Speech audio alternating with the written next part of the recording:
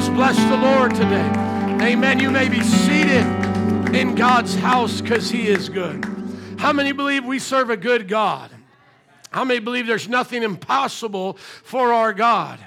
And that during these perilous times, which our message will be on today, God is still good. How many believe we're in perilous times, but God is good?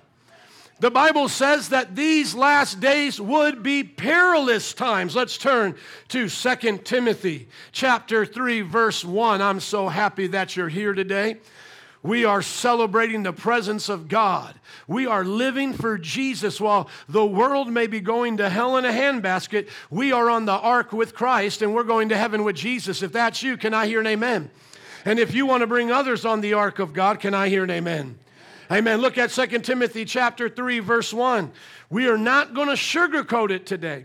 Today I want to be honest with you with where we're at as a culture and society, and I want to thank you for praying for me the last couple of weeks, because I asked you a few weeks ago to pray about whether or not I should go into a sermon series, verse by verse through the Bible, or keep preaching at what's going on specifically in our culture. And I felt the Lord would give me a release to keep preaching about what's going on in our culture. And it's not bad news. It's good news, because God is going to turn it for our good. But the bad news is how they're acting and what they're doing. But God is going to turn it for our good. Everything is Father filtered. There is not one thing out of place from what God had not already seen and allowed. And so even though there's a devil, he's God's devil. That means God has him under his control. And I know oftentimes we say, well, then why does he allow him to do X, Y, and Z? The devil is here because we chose to sin against God. And because we chose to sin against God, the devil has been unleashed upon us, but God only lets him go so far. And so when we see evil in the world, it shouldn't make us shake our fist at God. It should bring us to our knees and shake our fist at the devil. When you see, listen to me, when you see the suffering of children, you shouldn't go, how dare you, God? You should go on your knees and say, have mercy, Lord. Do you see the difference in mindset? It's not that God has wanted us, in a sense, to be under the devil's power, to be here in a place where there's wickedness, death, and destruction, but he gave us a choice, and we chose to know what? At the tree there of the knowledge of good and evil, we chose to know good and what? This is what evil looks like. If you want to know what evil looks like, look at your culture right now. Look at what has happened in our world. Look at what's going on in our world. This is what evil looks like. I would see a taste of it when I would go to Mardi Gras and preach in New Orleans on Bourbon Street when the rules were lax just a little bit and people could get away with just a little bit more. But this is what lawlessness looks like. This is what wickedness looks like. And I'm sorry to say it's just the beginning. The world is looking for more opportunities to cast off. Let's go to Psalm 2 before I get into 2 Timothy. The world is looking for more opportunities, please and thank you, sir. The world is looking for more opportunities to cast off the restraints of God. And though America hasn't always acted Christian, it has had a Christian voice and a Christian foundation. And whenever the people went away from the Bible and allowed things to be done that were anti the Bible, the Christians of that time rose up against them. How many know in the North that African Americans had freedom for a long time? They went to colleges. They held political offices. Why? Because that was a bastion of freedom that the Christians provided. The Christians that I follow, like the Wesleyans and the Methodists and the Moravians, had integrated services long before the Civil War. Are you listening to me? And it is the Civil War where Christian fought non-Christian, or when Christians fought false Christians. Are you tracking with me today? You see, we may not have always done things right, but as a nation, we decided to put the Bible as what you would swear upon in court. We put the Bible and a chaplain before every meeting of Congress. And you can look at even, we celebrated 4th of July. Before the Declaration of Independence was written, there was a prayer meeting. So you may say to yourself, well, I don't agree with everything that was going on at that time. What nation was better than them? What nation in Latin America was better than them? What nation in Africa was better than them? What nation in the Middle East was better than them? Come on, somebody. What nation in Europe was better than them? Slavery existed all over the world. Slavery, abuse of power, European colonialism, existed, as well as African colonialism, Islamic colonialism, Chinese dynasty colonialism. Are you listening? I said, are you listening? And so what we're seeing now is an upheaval against the Christian roots of a nation that gave us the freedoms that we have and sent out more missionaries around the world than any other nation in history. The United States of America sent out more missionaries around the world than any nation has ever sent. If you track with your people, where did most of the missionaries come from that reached your people? They came from the United States of America. Where did most of the missionaries come from that reached Africa? Where did they come from? America. Where did most of the missionaries come from that reached China, that reached the Middle East, that reached the different parts of the world? You see, God blessed our nation as we went closer to His truth. And as we went further from God's truth, we have suffered. Are you listening to me today? There is suffering when we go from God's truth. Look at what Psalm chapter 2, verse 1 says. Why do the nations conspire? And now we are a part of that. The United States of America is a part of the pluralities of nations conspiring against God, and the peoples plot in vain. The kings of the earth rise up, and the rulers band together against the Lord and His anointed, saying, let us break their chains and throw off their shackles.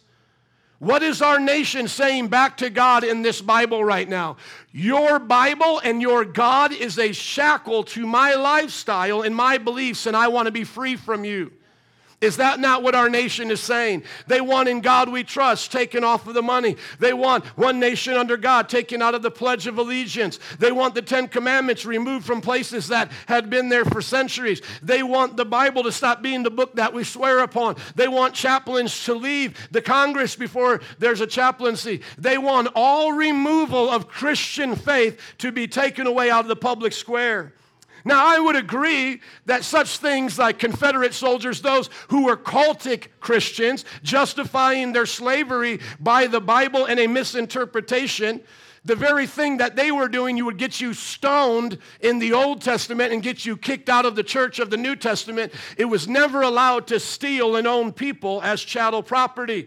But listen to me, even though I believe that the Civil War was a righteous war and that the Confederates do not deserve to have statues on our land, I do not believe we do it through tyranny, through rebellion, through anarchy.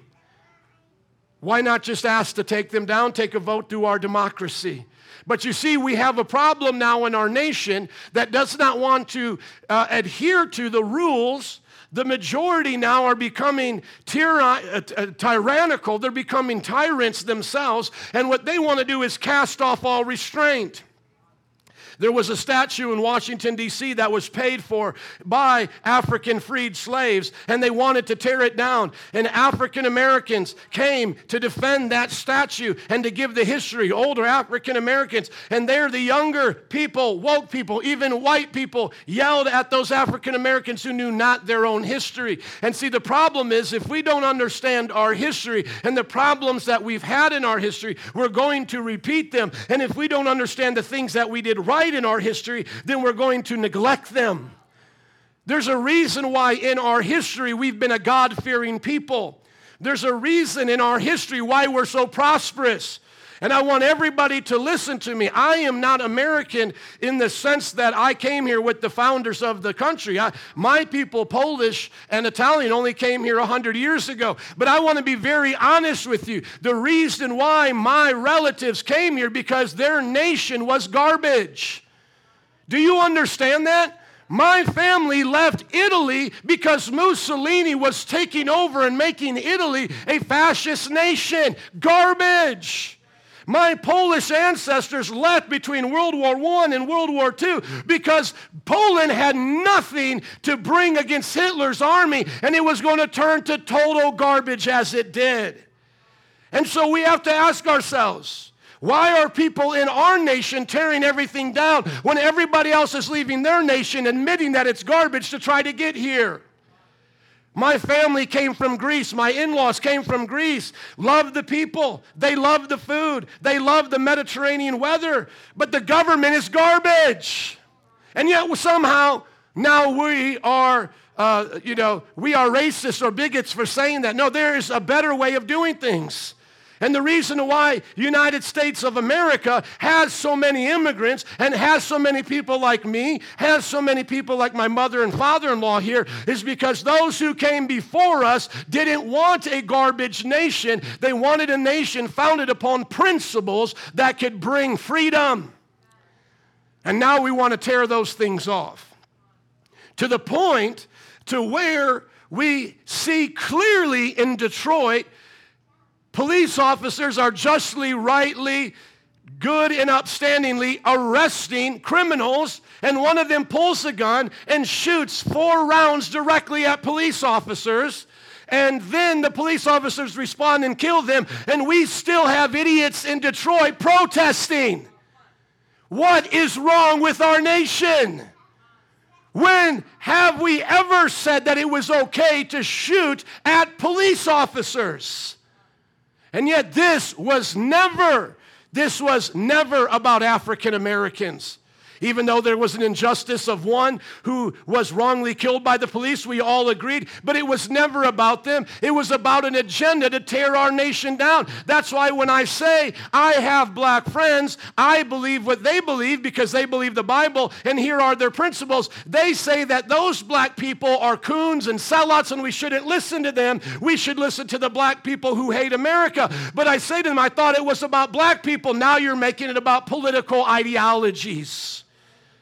It really was never about black people. And get ready, brown people. I think the next thing's going to be at the border. I'm not a prophet, but get ready for everyone to come from South America and cause chaos at the border of our nation, because they're going to pull out everything they can to try to tear down America. And I want to be very honest with you, I don't even think Trump is saved. But I would rather vote for someone that was going to stand up for American values than someone who wants to tear it down. And when someone says to me, well, did you vote for Trump? Yeah, what was I going to do? Vote for Hillary Clinton, who still to this day supports partial birth abortion, who wants to take the rights away from Christians and make legal the things that we would consider sin. My friends, we have to stand up in this nation. Now, if you don't want to vote Republican, you don't want to vote for someone that you can't support in that way and all the sins he's done in the past, I understand. But my friends, we have to make a decision in this nation to let our voices be heard, because we are in perilous times. People want to throw off the things of God. Right now in Canada, it's illegal for us to preach on the streets like we do in America. Street preachers get arrested for preaching against homosexuality. It is against the law to publicly preach in Canada against homosexuality, but it's lawful to parade it out on gay pride parades in front of children. So people say now, oh, we're racist and we're bigots. No, we are Christians. We have Christian values. We believe in the Bible. And they say now we're forcing it upon people. No, it was never forced. It was never forced. Though our nation has been the majority of Christians, we have never forced our Christianity on people. Sometimes people say, well, what about the Native Americans? What about all of these different times that you fought the Mexicans or first of all, I wasn't there, but if we're just talking about America in general, why are you so upset you got your butt whooped? Have you studied the history of Mexico? Where do you think Mexico got its borders from? Do you think they just walked over to each other and said, hey, I'm going to take this land, you're going to give me... No, they fought and killed each other. Do you think the Aztecs, the Incas, the Mayans, and all of these tribes are just walking around hanging out with each other singing Kumbaya? As a matter of fact, Native Americans were selling each other, and then when the African slave trade came, they started selling African Americans. But blame it on the white man. Blame it on the white man. The white European slave trade came almost 1,000 years after the Islamic slave trade, which traded more Europeans than Europeans have traded African Americans. What about the Islamic slave trade? What about the pirates that our Marines had to fight at the beginning of our nation at Tripoli, and they still to this day are pirates in those places right now taking over ships? Just Google right now, YouTube, pirates on the open seas taking over cargo ships. Are you listening? What is all this wickedness? This is the wickedness of sin. Should we deny our sin if I'm a part of a culture, if my nation's a part of sin? No. How many hear us talk about the sin of white people here? How many hear us talk about the sin of white people? Yes, we do talk about, how many here talked about the sin of black people? Why? Because I talk about sin. You're having sex outside of marriage, white, black, pink, purple, that's sin. You're living the LGBTQ lifestyle, I don't care what color you are, that's sin. And we believe there's only one race, the human race, but here's the deal. The nations, plural, want to cast off the things of God. They want to cast them off. What do you think is going to happen to this nation the more we cast off the things of God? What do you think is going to happen? We're going to face destruction. And the Bible says that when we face destruction, it will be at the hands of another nation. What if we become so embroiled in turmoil in our own nation that people that really hate us like China come and take us over? That's exactly what happened to the people of Israel. They were in so much sin and disobedience among their own people, sacrificing their children to Molech like we do in abortion clinics, following false gods like we follow sports and entertainers, and being unjust among each other, causing so much of an uprising that they had no defense, they had no real way of defending themselves, and the enemies of Israel, Babylon, Assyria, came and took them over. I cannot tell you how many prophets I have talked to who have had dreams and visions of us being invaded by other armies. Even myself, early on in Bible college, I had dreams and visions of us being invaded by other armies. In World War II, Japan reached our borders of California. It would not be hard if nations wanted to rise up together against our nation. Because when I look at the end times and I look at the Bible, America, a superpower, is not there. All we see is one superpower ruling all of the nations. And so whether or not we voted in or whether or not we're taken over, it doesn't look like America stands as it was very long. But the Bible says in verse 4, the one enthroned in heaven laughs. The Lord scoffs at them. He rebukes them in his anger. The Bible says clearly, can you keep going, sir? The Bible says clearly that he terrifies them in his wrath, saying, I have installed my king on Zion, my holy mountain. So here's the deal. We may not make it long as the United States of America. That's why I'm not America here. It's not America first here. It's the kingdom of God here. And so I am preparing you as a church. Should we get invaded? Should we lose our greatness? Should we lose our nation? Should we lose the ability to have our citizenship the way that it's been? You need to understand the one in heaven laughs at what the world is doing, and we as Christians will be there when God rebukes them in his anger. The judgment of God is coming upon the earth. I believe the reason why God allows it to get so bad, as you read in Matthew 24 and in parts of Revelation, is because by the time he brings the bowls of wrath, he wants us, his children, to go, amen. See, some of you right now, you might be a little bit skeptical of why God would plague half the earth or a quarter of the earth, or why God would turn the sea to blood, and why he would come down with us on a horse with a sword and destroy 100 million person army. A lot of us might be like, man, that's unfair. Watch some cities burn some more. Watch some innocent people be killed some more. Watch the world go to hell in a handbasket, and I guarantee you'll be shouting for Jesus to come. You'll be just like the martyrs are around the throne of God saying, how much longer till you pour it out? There are martyrs right now in North Korea that have had their lives taken from them that are shouting around the throne of God, judge North Korea, Jesus. There are those who have been in those ISIS camps and been tortured, beheaded, like those men were at the Coptics as they were laid out there before the sea, and all of them beheaded. They are shouting right now among the throne of God, when is my justice coming, Jesus? There are those that are there from India and Orissa, India, when they would burn them in their churches alive. There are those there from Nigeria who have had their limbs cut off and then tortured to death. And they are there now. And they are from this generation. And they are around the throne. And they are saying, how much longer, Lord, till we see your rebuke and we see your wrath? They are crying out for it. That's why some of the sweetest Christians I know also believe in the judgment of God. Being sweet in the kingdom of God, it's not about trying to manipulate people. The reason why they're being sweet and gracious is because they know that God's judgment's going to come, and they know that today they want people to be saved. And that's why today, even though I'm not as sweet as some, but I'm telling you, I'm going out preaching because I don't want to see this happen to my friends. I don't want to see this happen to my neighborhood. I want to see there be a third great awakening in America. If you study, we've had a first great awakening, we've had a second great awakening, and I want to see a third great awakening. That's why we put 100,000 on the board, because we believe God wants to save people.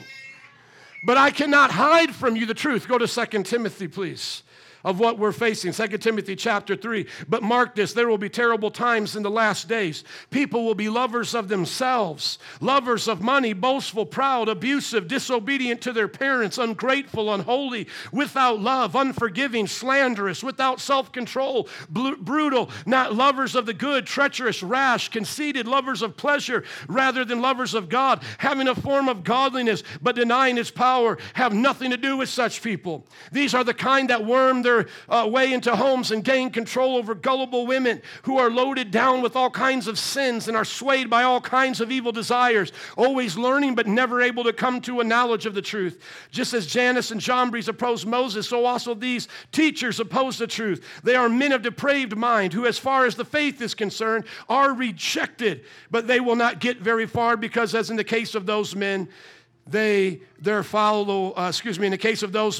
their folly will be clear to everyone. Everybody say their folly will be clear to everyone. Say it again. Say their folly will be clear to everyone. Right now, why is people's folly not clear? Right now, why is people's folly not clear? Because people are being deceived in this nation. But to us who are Christians, the folly of the sinner is clear. How many see the folly of sinners right now? How many see it? It's clear. It's clear when you look at the world and you see what's going on. The folly is clear. Let's look at this list. I went through it quickly. I want to give you an example of every single one of these things that Paul listed out. They will be lovers of themselves. Have you seen reality TV? The Kardashians. Have you seen the way the world is living right now? They love themselves more than anything. Lovers of money. Have you seen how our sports and entertainers spend their money? Have you seen the greed of our nation? Have you seen the greed of the people? Boasters. Have you seen how much people boast in our nation? How much people take credit for themselves? The rapper Snoop Dogg, when he received an award, he said, the first one that I want to thank is me, myself, and I. They are proud. Have you seen the politicians? Have you seen those who have power? Have you heard or seen a documentary on Mark Zuckerberg, or heard about or learned about Steve Jobs, the founder of Apple, or Bill Gates? These are proud, cocky men. They are blasphemers. Have you ever heard the name of the Lord taken more in vain than in this generation? There is no respect, there is no honor for the name of Jesus Christ. He is blasphemed now on normal sitcom TV shows, disobedient to their parents. Their parents more than likely taught them about there only being two genders, male and female. Their parents taught them about good and evil. And when you look at these movements, whether it was in Mao Zedong's China, whether it was in different places of the world, most of the revolutionaries, like in Hitler, are children, and they turn on their own parents. They become disobedient, and they bring in revolution. Talk to anybody who was around during the time of Che Guevara and Fidel Castro with Cuba. It was a shock to me to see young people wearing those shirts. Those young people of their day who brought revolution killed the adults, killed the landowners, and made Cuba one of the worst nations to live in, though it's one of the most beautiful. Are you listening? Talk to people who swam here, or at least tried, or made makeshift rafts to come here from Cuba. Disobedient to their parents, unthankful. I have never seen a generation be more unthankful than this generation. Not thankful for their freedoms, not thankful for their opportunities of education. Now they just want everything for free. They want everything done the way they want it to be done. And if they don't have it that way, they are unthankful, unholy. Have you ever seen a generation of people more unholy, more perverse? There are now shows about how you can win the date to sleep with the girl. There are now shows where they put you naked in the jungle. There are so many ways to have there are pornographic channels. There are right now the number one sellers, or the number one views on the internet is pornography. Unholy, unloving and unforgiving. I'll tie these two together. I have never met a generation of people, and this is all cultures, this is all ages, who are more unloving and more unforgiving. There's a young man who was a part of a murder when he was a child. He was only 11 years old. And thankfully, in jail, he gave his heart to Jesus. And as an adult, they released him. And as he became released, he became a preacher. And I will follow him. And you just see the haters on his side. They literally mock him. They have a picture with Jesus and a little boy on Jesus' lap. And to mock this kid, they go, this is supposedly the boy that was murdered. Jesus says, look over there. Your murderer got to come to heaven just because he asked for forgiveness. I've never heard people mock the forgiveness of God and the love of God more than any generation. They want punishment and retribution for everybody else's wrongs except their own. They are slanderers. When we were attacked as a church, I was slandered. Every possible thing was brought out against me to turn it to slander, to turn it towards a conspiracy, to turn it towards putting me down when it was not true. And yet they took joy in it. They took pleasure in it. In the name of inclusion, they made me have a head on top of homosexual acts. And somehow that was supposed to convince me to love the LGBTQ lifestyle by gay shaming me. But they're slanderers. They're without self-control. If you watch the two African Americans that I was talking about at that statue in Washington, D.C., the older African American, the historian, he's there with dignity. He's there with knowledge. And there is another African American female on the other side screaming like a child, losing her mind, uncontrollable, unable to put together an argument. She's just a toddler wanting to tattletale on someone she doesn't like and to throw a fit. Nothing like the generation of Martin Luther King Jr. On the Underground Church page, I have this young, stellar African-American man in a conversation with the chief of police there in Montgomery. He defies him over and over again with kindness and truth and logic, and he makes the chief of police, the racist, look like an idiot because he's on the side of truth. He had self-control. He had dignity. He didn't resort to just being brutal, as we see now. Brutality in our gangs, and yet these gangs are the same ones who riot in our cities. And so they say Black Lives Matter, and then the black people that I follow say yes, and start with the gang violence, start with the abortion violence, start with all of this, and then they shut them down with their brutality. They threaten them. I myself have been threatened. Why? Because I'm caring about unborn people of color. But it's the spirit of murder that has them kill the children, and it's with the spirit of murder they defend their murderous ways. Are you listening? That's why they're so murderous towards us. We've been going out to the inner city helping the African American community, and we go there, and every time we go there, Jared, do we not see the gangs on the corners? Do they ever come? Do they ever try to help us? No. They scatter like cockroaches because they know that the light is greater than darkness, and they're ashamed of what they're doing when the church comes. Drug dealers, murderers, they're brutal, despisers of good.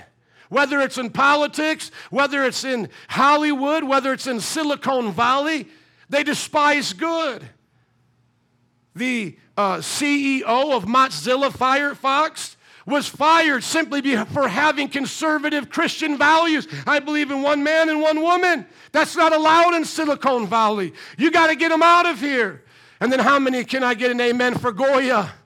The guy just is conservative, and yet they despise him. He's built a business. He has helped the Latino community. The products are good, and yet now, because he stands for what's right, or at least in his mind what is right, he's despised.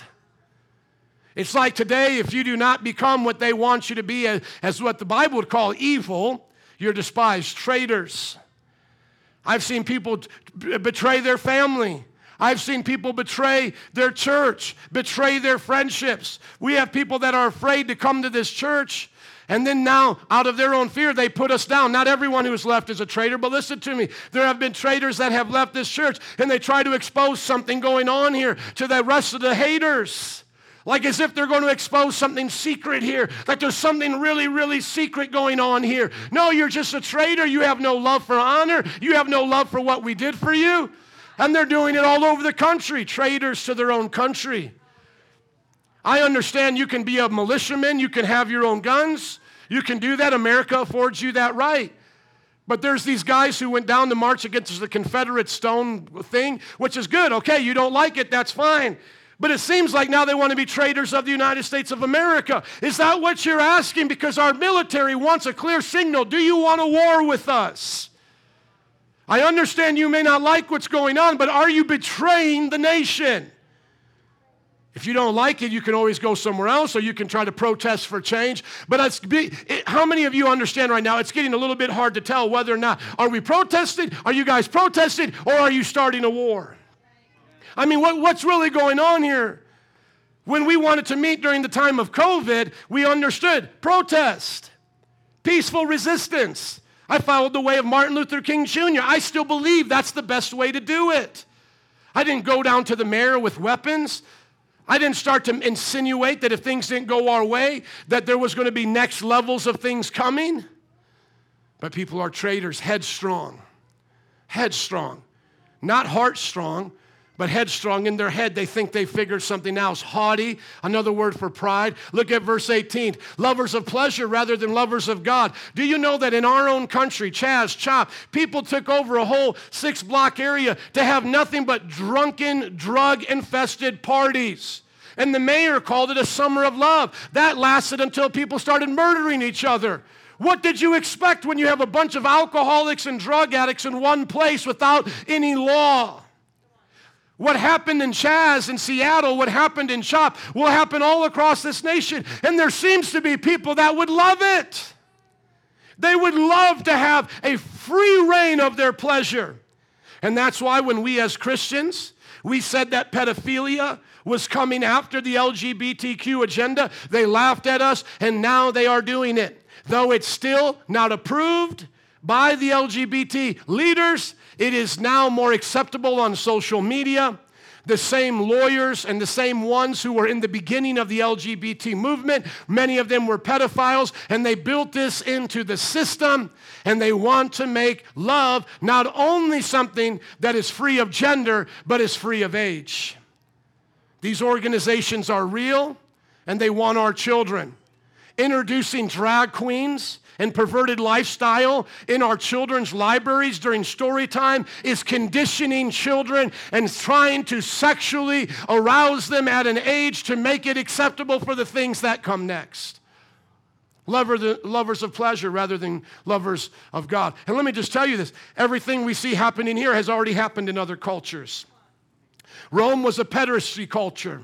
Greece was a pederasty culture. You could study about the 300, those guys, the Spartans, pederast. Pederasty and messing with children has always been around. Killing children has always been around. It's just a sad day in our nation when we are now approving of it. Approving of pederasty. Approving of abortion and killing of our children. Approving of drunken perversion and saying that this is normal. Now, there's a kind of person that creeps into the household and makes captives gullible women loaded down with sins. Black Lives Matter is no coincidence that it was founded by 3 women. Not to say that women are always gullible or women are always guilty of their sin, but this is a judgment of God when you see women in sin beginning to take places of leadership and taking power.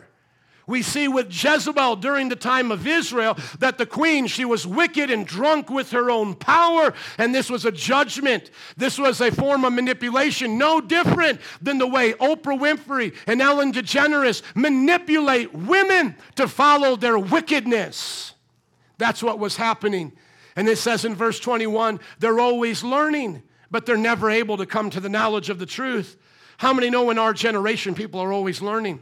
They're taking in information. They're taking in information. We're always learning. We have PBS, little videos come on our Facebook feeds. We have the National Geographic. We have all of this. We're always learning. We're always learning. But we're never able to come to the truth. Why? Because of the last thing. We're people of corrupt minds. I saw a picture on a person saying that abortion was a sin. The picture of a baby fetus in the hand of a doctor full of blood And the meme on the picture was, "This is not a human, get over it, and if you can't, F you." How can you debate with someone that has that much of a corrupt mind? You see the bloody fetus in the hand, and they say, "This is not human." Corruption. We literally have to play Frankenstein with body parts to reassign the mental, the mental illness to the gender of the mental illness. And even then, the rate of suicide is still extremely high. And people cannot see that going through all of that is actually the problem instead of healing the mind. We now have, listen to me, entire organizations, I've put it on the Underground Church page, entire organizations of former lesbians, homosexuals, bisexuals, and transgenders all saying Jesus Christ set us free. And yet you look at the bottom of the comments, everyone who is supposedly supposed to be for tolerance and diversity and inclusion is calling them the worst names imaginable. Why? Because of a corrupt mind. We say to the people in front of the abortion clinic, if this was Auschwitz, we would be the heroes and you would be the villains. If this was sex trafficking, right here, like in Malaysia and other parts of Asia, of course it's all over the world, but predominantly in these Asian nations where they're even being given, the girls given by their fathers. If this was a sex trafficking market, we would be the heroes. You would be the villains. If this was a slave auction, like has happened in America's history, if this was a slave auction and we were here, you would be the villains and we would be the heroes. And yet you, we say to them, are of such a corrupt mind that you can't see you're the villain. They're shouting, listen, they're shouting at us as preachers when we go to them for the right to murder their own children. And we literally say to them, we'll adopt your children. We have right now a family that is paying for a single mom to live in a hotel for a month so that she will give birth to the child and the child will be adopted. Let's give it up for what God is doing. We will do whatever it takes to save the children, and yet we're told we're the hatemongers. And they say, well, what do you do for the children that are living? Have you ever heard of Christian orphanages? Have you ever heard of Christian daycares? All the Christian church has been here the entire time doing this. Now, yes, have we begun to fail at doing it in this generation? Yes. But it's not because of Christianity we've begun to fail. It's because we're not living as Christians. All of us here should participate in the foster care program, into the daycare programs of the city, helping single moms, should participate in adoption. If you're looking for a Christian organization, talk to Sue Ellen and Jared or others here who have done it. This should be to our shame that we don't participate in it. And I'm not saying every day of your life you have to, but you need to plan it out. You need to have a plan. My wife and I are coming together with a plan with our youngest right now. As he's grown, we're going to become these kind of parents for the rest of our lives. We're just establishing our family so that we can do it. Others feel they can do it now, but there should be no excuse. It's not the question of how, when should we adopt, or whether, the question is not whether we should adopt or foster care. It's when and how. But you can't explain this to people with corrupt minds. We had Jared, during the middle of everything that was going on, put up one of the children that he was taking care of, African American, as a foster care father, and saying, how in the world can you call me racist when I'm a part of the solution? People then called the agencies in DFC and said, DCFS, and said, you have to take the pictures down or we're going to remove the child from your home. Wickedness. When I lived in the South, not saying everything in the South is perfect, whatever they had, food banks, all of that, worked directly with the churches, so easy. When I came to Chicago 15 years ago, it was an easy call. Food bank, I'm here, I'm ready to give out food. You want to know what they told me? You can't do it on a church day. You can't do it preaching the gospel. You can't put your flyer in there. If you're going to do the food bank with us in Chicago, you give it out and say nothing about God. And I said, I'm not working with you then. We'll give out food on our own. And by the way, right now we have $8,000 already in our community savings, getting ready for the back to school. We're planning it out. We're going to continue to give to this community. Amen. We have the monies. We have the opportunities. We're helping people pay rent. Some of you are like, man, I'd like to get some at $8,000. Well, write Lauren, and we'll see what you need. We are taking care of needs, and we're ready to do something great as the schools get back into session. But people of corrupt minds can't understand the role of the church. The role of the church, and let me just say this, and the role of missionaries has always been thought of as a blessing, but now it's a curse. During one of our Facebook Live feeds, somebody said, well, you guys don't care about these other countries that you always refer to in your talks about how they are devastated and how their governments are garbage and they're falling apart and all of this. And then we had a missionary on there going, I lived in South Africa in one of the worst neighborhoods in an orphanage taking care of children. Do you want to know what a woman said back to her? You're a white empiricist or imperialist. You're a white woman coming to conquer them.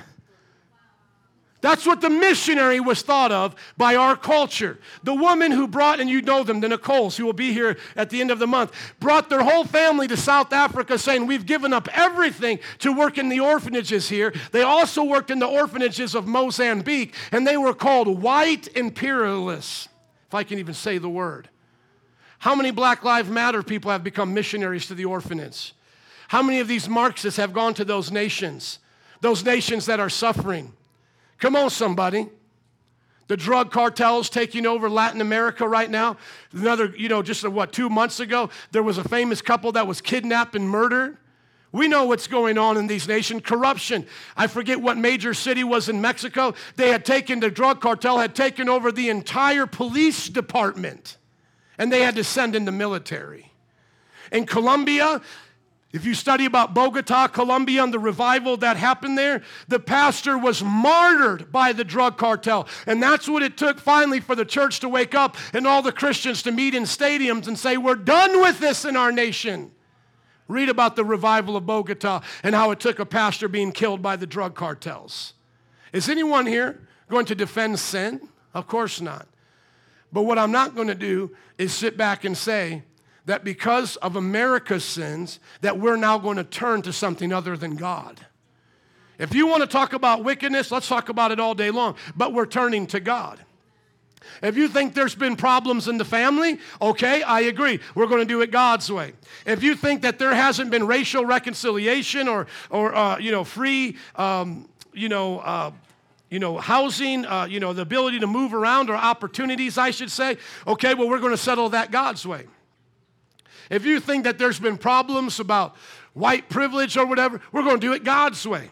If you think there's injustice in the world, we're going to do it God's way. Christians should do it God's way. If Christians don't do it God's way, then we're the tail and they're the dog and they're just going to wave us around. I see some of my friends making partnerships with people who hold to everything on this list and they think that it's going to go well for them in their church. Do you understand that if Biden or someone like him gets elected, that Christians will be the first to lose their rights? Do you understand that? We think as Christians, well, I just couldn't vote Republican because everybody has made this out to be so wicked and evil that they've told you, if you believe in social justice, you have to vote this way. Do you know that churches will be the first ones targeted, that daycares, that Christian colleges? Already, I met a seminary president from Canada that had to go to the Canadian Supreme Court on whether or not they would be forced to accept homosexuals into their universities. That was struck down, thankfully, in Canada, but they are only months, years away. And if that were to happen in our nation, that's what, if we go the same way as Canada and these European nations, our freedom of speech will be taken from us. What I'm preaching now in Canada can be considered hate speech. What's being done in universities will be considered hate speech. Christian universities will be overturned. Are you listening? That's why I've said to my friends who work at these Christian universities, don't think about these accreditations very long because they're going to start pulling them from us. Why? Because they're going to try to paint us as the hate mongers. They're going to try to say that we're on the wrong side of history, but they are men of corrupt minds. Dr. Michael Brown was in a panel discussion on whether or not pederasty was wrong with the professor and other doctors. I think he was 1 out of 4. He was the only negative voice. All the rest of the voices were positive. That's the way our world is going right now. Wickedness of transgender, wickedness of homosexuality, it's already been accepted. How much longer till it's forced upon our Bible college? It's already forced in our schools. How many know that now a part of our learning in the public schools of Illinois, that is going to be taught to them? It's already been made law, or a bill that's been passed for the Illinois school district. Now, am I just trying to get you to see the bad news? No. There is good news coming, but can we deny any of this? We can't. Now, let me ask you a question. Those of you who have been around our church, have we ever not stood against this? Or, in other words, have I been consistent preaching against these things? When Bill Clinton was in office, living in perversion and wickedness, being pro-abortion, striking down a ban against partial birth abortion, so far I preached against him. When Obama was in office, lighting up the White House with LGBT colors, being pro-abortion, I preached against him. Whenever Trump does something that's unjust that affects us as a church, I will preach against him. And so to me, it's not about a political party. It's not about a color of skin. It's about recognizing where is darkness coming from and what are we going to do to stand against it. Let's go now to the next chapter. Chapter 4, in the presence of God and of Christ Jesus, who will judge the living and the dead, and in the view of his appearing in his kingdom, I give you this charge to preach the word. Chapter 4, go all the way down. Everybody say, preach the word. It's supposed to say chapter 4 there. I have it saying chapter 2. Look at what it says. Who will judge the living and the dead? Do churches today talk about judgment anymore? I went through all the live feeds of the big boys today. Nobody's talking about judgment. Do you know what everybody's talking to their church about right now? Peace. Safety. Come on, let's all just get back together. Let's just all say we're sorry. Let's capitulate. Let's admit that we're all wrong. Christian privilege, white privilege, marriage privilege, prosperity privilege. Let's admit we're all wrong. Let's take our lashes from Will Smith. Let's take our moral cues from Oprah Winfrey. Will Smith, who's not been in a committed marriage relationship. Oprah Winfrey, who herself's never been married. Ellen DeGeneres, who's in a lesbian relationship. Don Lemon, who's himself a homosexual. Let's take all of our whippings from them. As Christians, we deserve it. When do they talk about judgment? When do we ever look at a sin and go, that's what God judges? That's what God judges. I'll be the first to point out towards what people would say towards conservatism. Ronald Reagan's wife went to horoscopes. God judges that. Donald Trump was a pervert and may still be a pervert. God judges that. Okay, are we good on that? Hillary Clinton is a lunatic, mass genocidal maniac wanting us to abort our children alive. Sinful judgment. Does everybody get that? This guy doing talk shows, whatever his name is, the African American here, what is his name? Steve Harvey on his 4th marriage, giving women marriage advice. Wicked. Does everybody get that? Che Guevara, wicked. Andrew Jackson, if he did what he was supposedly said to have done, wicked. Anyone that goes against these things is wicked. Do you want me to go further into our culture? My Italian history, wicked. Mobsters, wicked. Gangbangers, wicked. Perverted people, wicked. Okay, now that we got that settled, God is going to judge. And so that judgment is a real deal. And so if I care about you, I'm going to think about that when I see you. Not my judgment. Not like what I like about you or don't like about you. Not my opinion.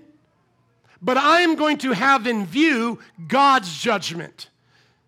And this is the thing that blows my mind that people don't understand about our Bible.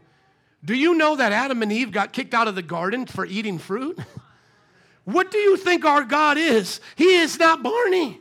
He is not playing around. Our God is a judging God. Someone died for touching the ark of the covenant. Our God is serious. The Bible says that 2 people, a husband and wife, died in church for lying about their offering. So people want to say, well, I don't believe in that God. My God would never judge. And what do I always say back to them? You're right, your God would never do that. You want to know why? Because your God doesn't exist. Your God is make-believe. But the God of the Bible judges. And if we care about the people on that list, because we've all been there, how many will admit before Christ, without Christ, you were on that list? Your wickedness was there. Your haughtiness, your loving of pleasure, all of your sin could be summarized in that same list. But God changed us. God set us free. And so now, in view of his appearing in his kingdom, I give you this charge: preach the word. So what is the answer to perilous times? Preaching the word. Preach the word. Be prepared in season and out of season, and do these three things: correct, rebuke, and encourage. What do pastors like Joel Osteen want to do every week? Encourage, encourage, and encourage. What does, Stephen Furtick, thank you. What does he want to do? What does T.D. Jakes want to do? What does most of these preachers want to do every week? Encourage, encourage, encourage. Is that what it says? Is that what you and I are supposed to do when we preach the word? Just encourage, encourage? No, we are to correct. That means we are supposed to go through the list that he gave us in the previous chapter and correct it. And say, get rid of your greed, be generous. Get rid of your pride, be humble. Get rid of your love for pleasure and take up your cross. Deny yourself and follow Jesus. We are to rebuke. We are to command sin to stop. If you're sinning, we are to say, stop sinning in the name of Jesus. If my dad is sinning, stop sinning. If my wife is sinning, if my children are sinning, if you are sinning, if my government is sinning, stop sinning. And then I am to encourage you to live for Jesus. I am to give you scriptures that help you live for Jesus. Encouragement is not what you see on America's Got Talent after the person comes out as trans and the judges go, we're so proud of you. Keep telling your story. That's not encouragement for the things of God. That is not. That is just like someone drinking poison and you say, keep doing it. I'm so proud of you. True love stands in the way of self-destruction. We believe that the sins of this generation lead towards destruction. We don't preach against them because we hate them. We preach because we love them and we want to see them change.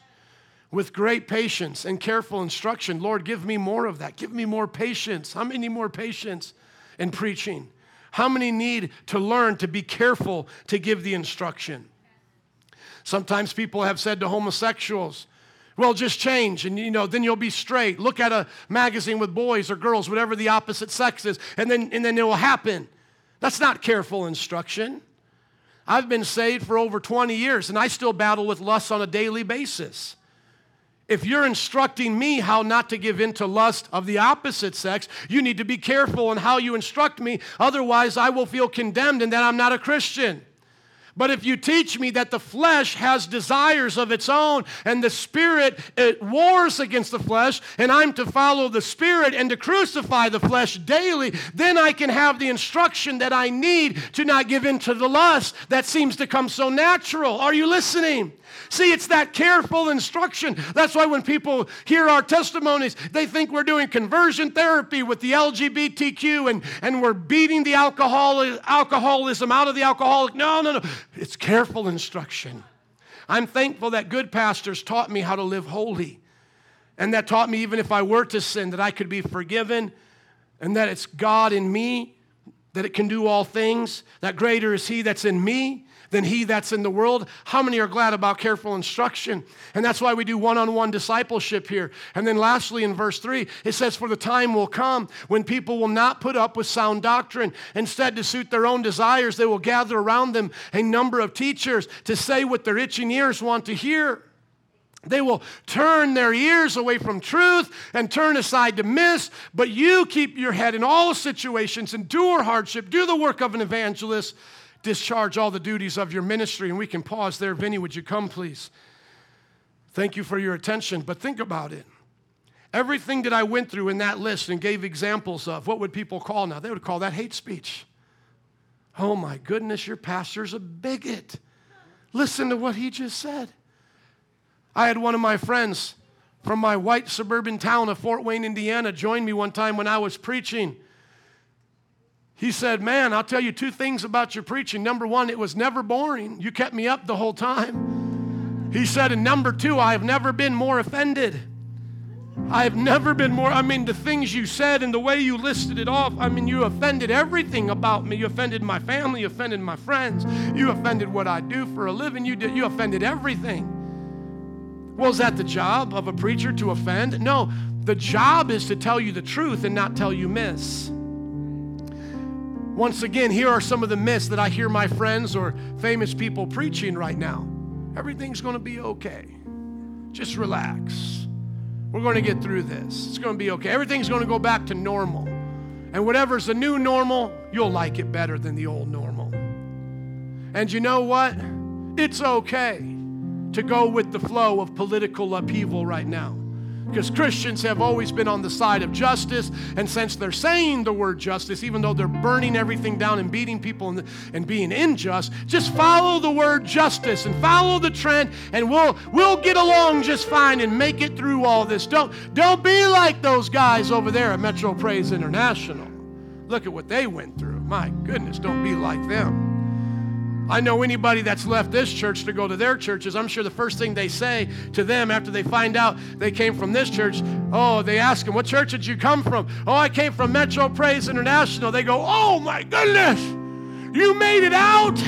Woo, I'm so glad you did. Here's a therapy dog.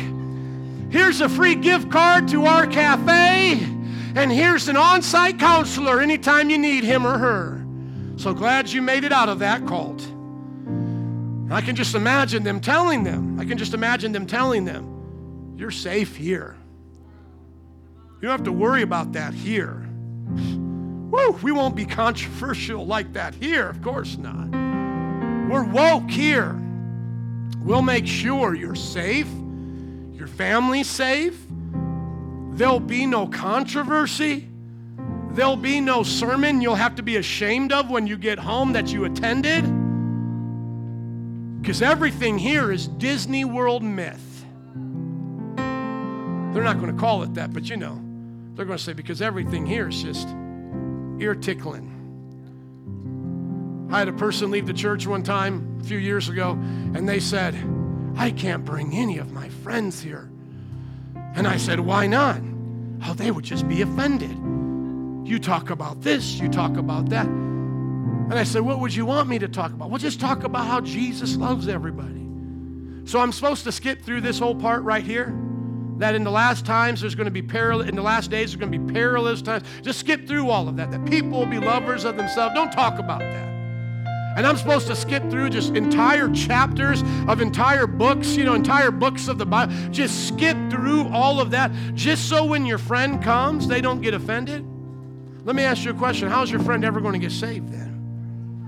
And they said, well, God can do it another way. I said, how are they ever going to get convicted of their sin then? How is the person who is a homosexual, a lesbian, a person hooked on pornography, or a person living in adultery, or a drunkard, an alcoholic, how is anyone going to get saved? Because I thought that's what church was about, was seeing sinners get saved. I thought this was really doing the work of an evangelist. And he just said, well, I just don't agree with all that. I just don't agree with all that. What was the message of Jesus when he went around town? Repent, for the kingdom of God is at hand. Tell me one time Jesus said, God loves you and has a wonderful plan for your life. Will you please come follow me?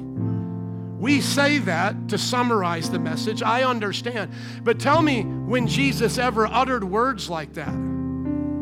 Why was Jesus always bringing up hell in almost every single one of his discussions? Follow the narrow path and go through the narrow gate. Does he just end there because we're all going to have fun? No, because wide and broad is the gate and the path that leads to what? Destruction. Why does Jesus say that? Why didn't he just stop at, let's just all go this way to heaven? Why did he have to bring up destruction? How about this one? How about this one? Don't fear who can kill your body. Don't fear about that. How many think that's encouragement? Don't fear who can kill your body. But then he adds this, but fear the one who can destroy your body and your soul in hell. Jesus, come on. You had us at the beginning. Just don't be afraid, little lamb. Why does he have to say now, but be afraid of the one who can send you to hell?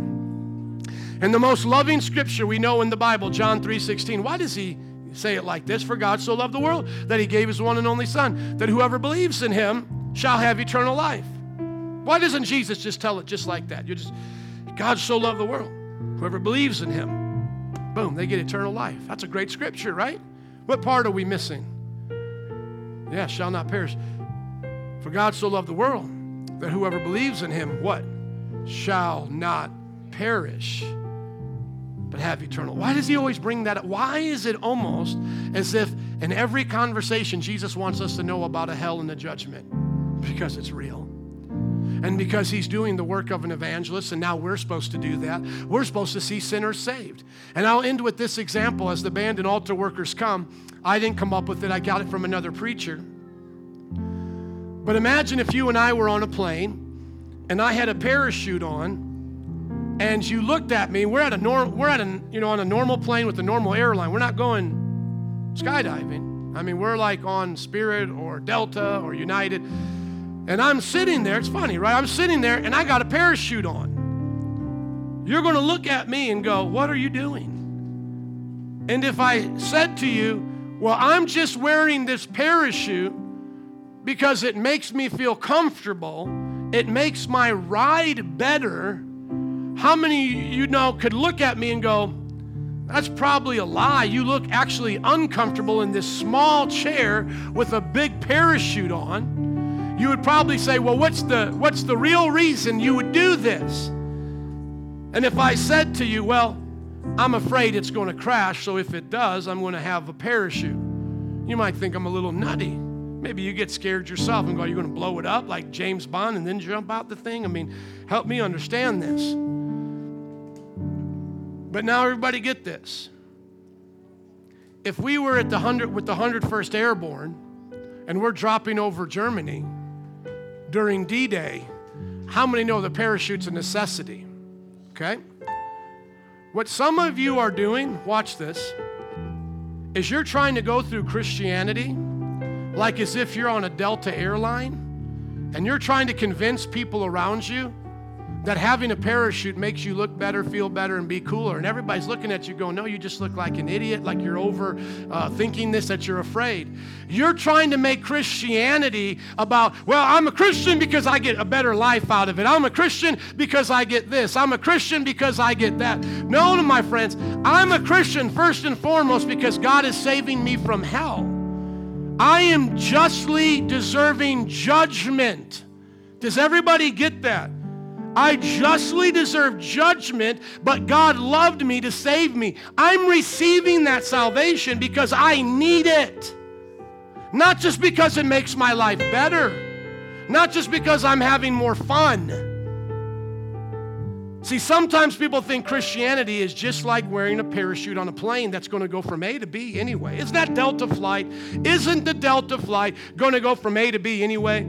I mean, have you ever needed to use a parachute on a flight? Aren't most people thinking about Christianity just as that extra protection? It's just that thing that I do so I can have a little bit better of a life. I can have a little bit more safety. It might be a little uncomfortable every now and then taking my kids to church and doing so forth and so on, but I have a little bit of fire insurance. But I'm still a good person, and my neighbor is still a good person. They'll probably still get to heaven too. But just in case, I'm going to have a parachute. Isn't that the way most people look at Christianity?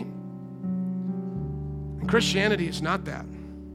You are flying over enemy-held territory right now, and 9 times out of 10, that ship is going to get shot down, and the parachute is the only way you're going to be saved. That's the way you need to look at it, and the only way we get saved is by having that on and jumping out that plane and falling in the arms of Jesus.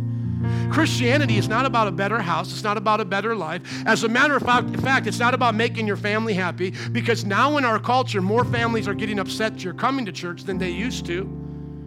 In Islamic nations, when you become a Christian, your mom disowns you instead of giving you a hand clap coming to your baptism. The brothers will beat you. My missionary friends have experienced that. When they have new converts, they have to hide them and run them away from their family lest their own family kill them. True story. So we're not doing Christianity because it's a little bit extra so that we can have a little bit of fire insurance. No, we're doing Christianity because it's the only way out of here. It's the only hope. And so everybody can get mad at us if they want when we talk about heaven and hell and judgment and sin. A lot of people can get mad about that, but it's only Christ that saves. Amen? Let's pray in closing. Father, we thank you today for your word that teaches us how to live for you. We thank you, Jesus. We thank you, Lord, that you died on the cross to save sinners. Sinners like me, sinners like those that are here today. Where you're seated right now, if you're a sinner and want to accept Christ into your heart, just confess your sins and make Jesus the Lord of your life. Jesus will be the Lord of your life right now if you'll accept him. Repent of your sins. The judgment of God will be removed from you, and you can jump with the parachute of God's grace into salvation right now. Because the ship you're on, the plane you're on is getting shot down by the enemy, and it's only about a matter of time before you face heaven's judgment. Few moments right now. If you're a Christian and you've been backslidden during these times and you've been believing myths and it's been so easy for you to go with the flow, would you repent of your sins and say, Lord, change me, make me more like you? And those of you who have been Christians but you want to be brave, you want to be bold, you don't want to be afraid of this church, you don't want to be afraid of the gospel, you don't want to be disobedient to tell the world. Would you ask God to give you boldness right now?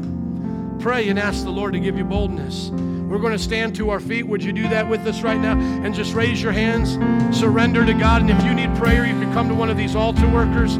We'll dismiss in just a moment. But hands surrendered to God. And if you need prayer for any of these things, these altar workers will pray for you in a way that you can feel safe. Jesus, we ask for your power, your grace, your mercy to transform lives in this place. We pray that we'll never be the same again. That despite what's going on in our nation, that, Lord, you will call us to be a godly people. That we will not be swept up in the wickedness of this world. We will stand our ground lovingly, kindly, but we will not be shaken. We understand that these are the last days. These are perilous times, and we trust you. We're going to get ready to dismiss row by row out of our side door, but let me pray for you, and if you still need prayer, you can come on up. Let's start at 11:05, our second service, please, so make sure that we have plenty of time for people to transition. Lord, we thank you for today. We ask that we will stand strong and preach your word in these perilous times, that we will not be ashamed, and that you'll cause us to live for you in all that we do in Jesus' name. And everybody said, amen. Can you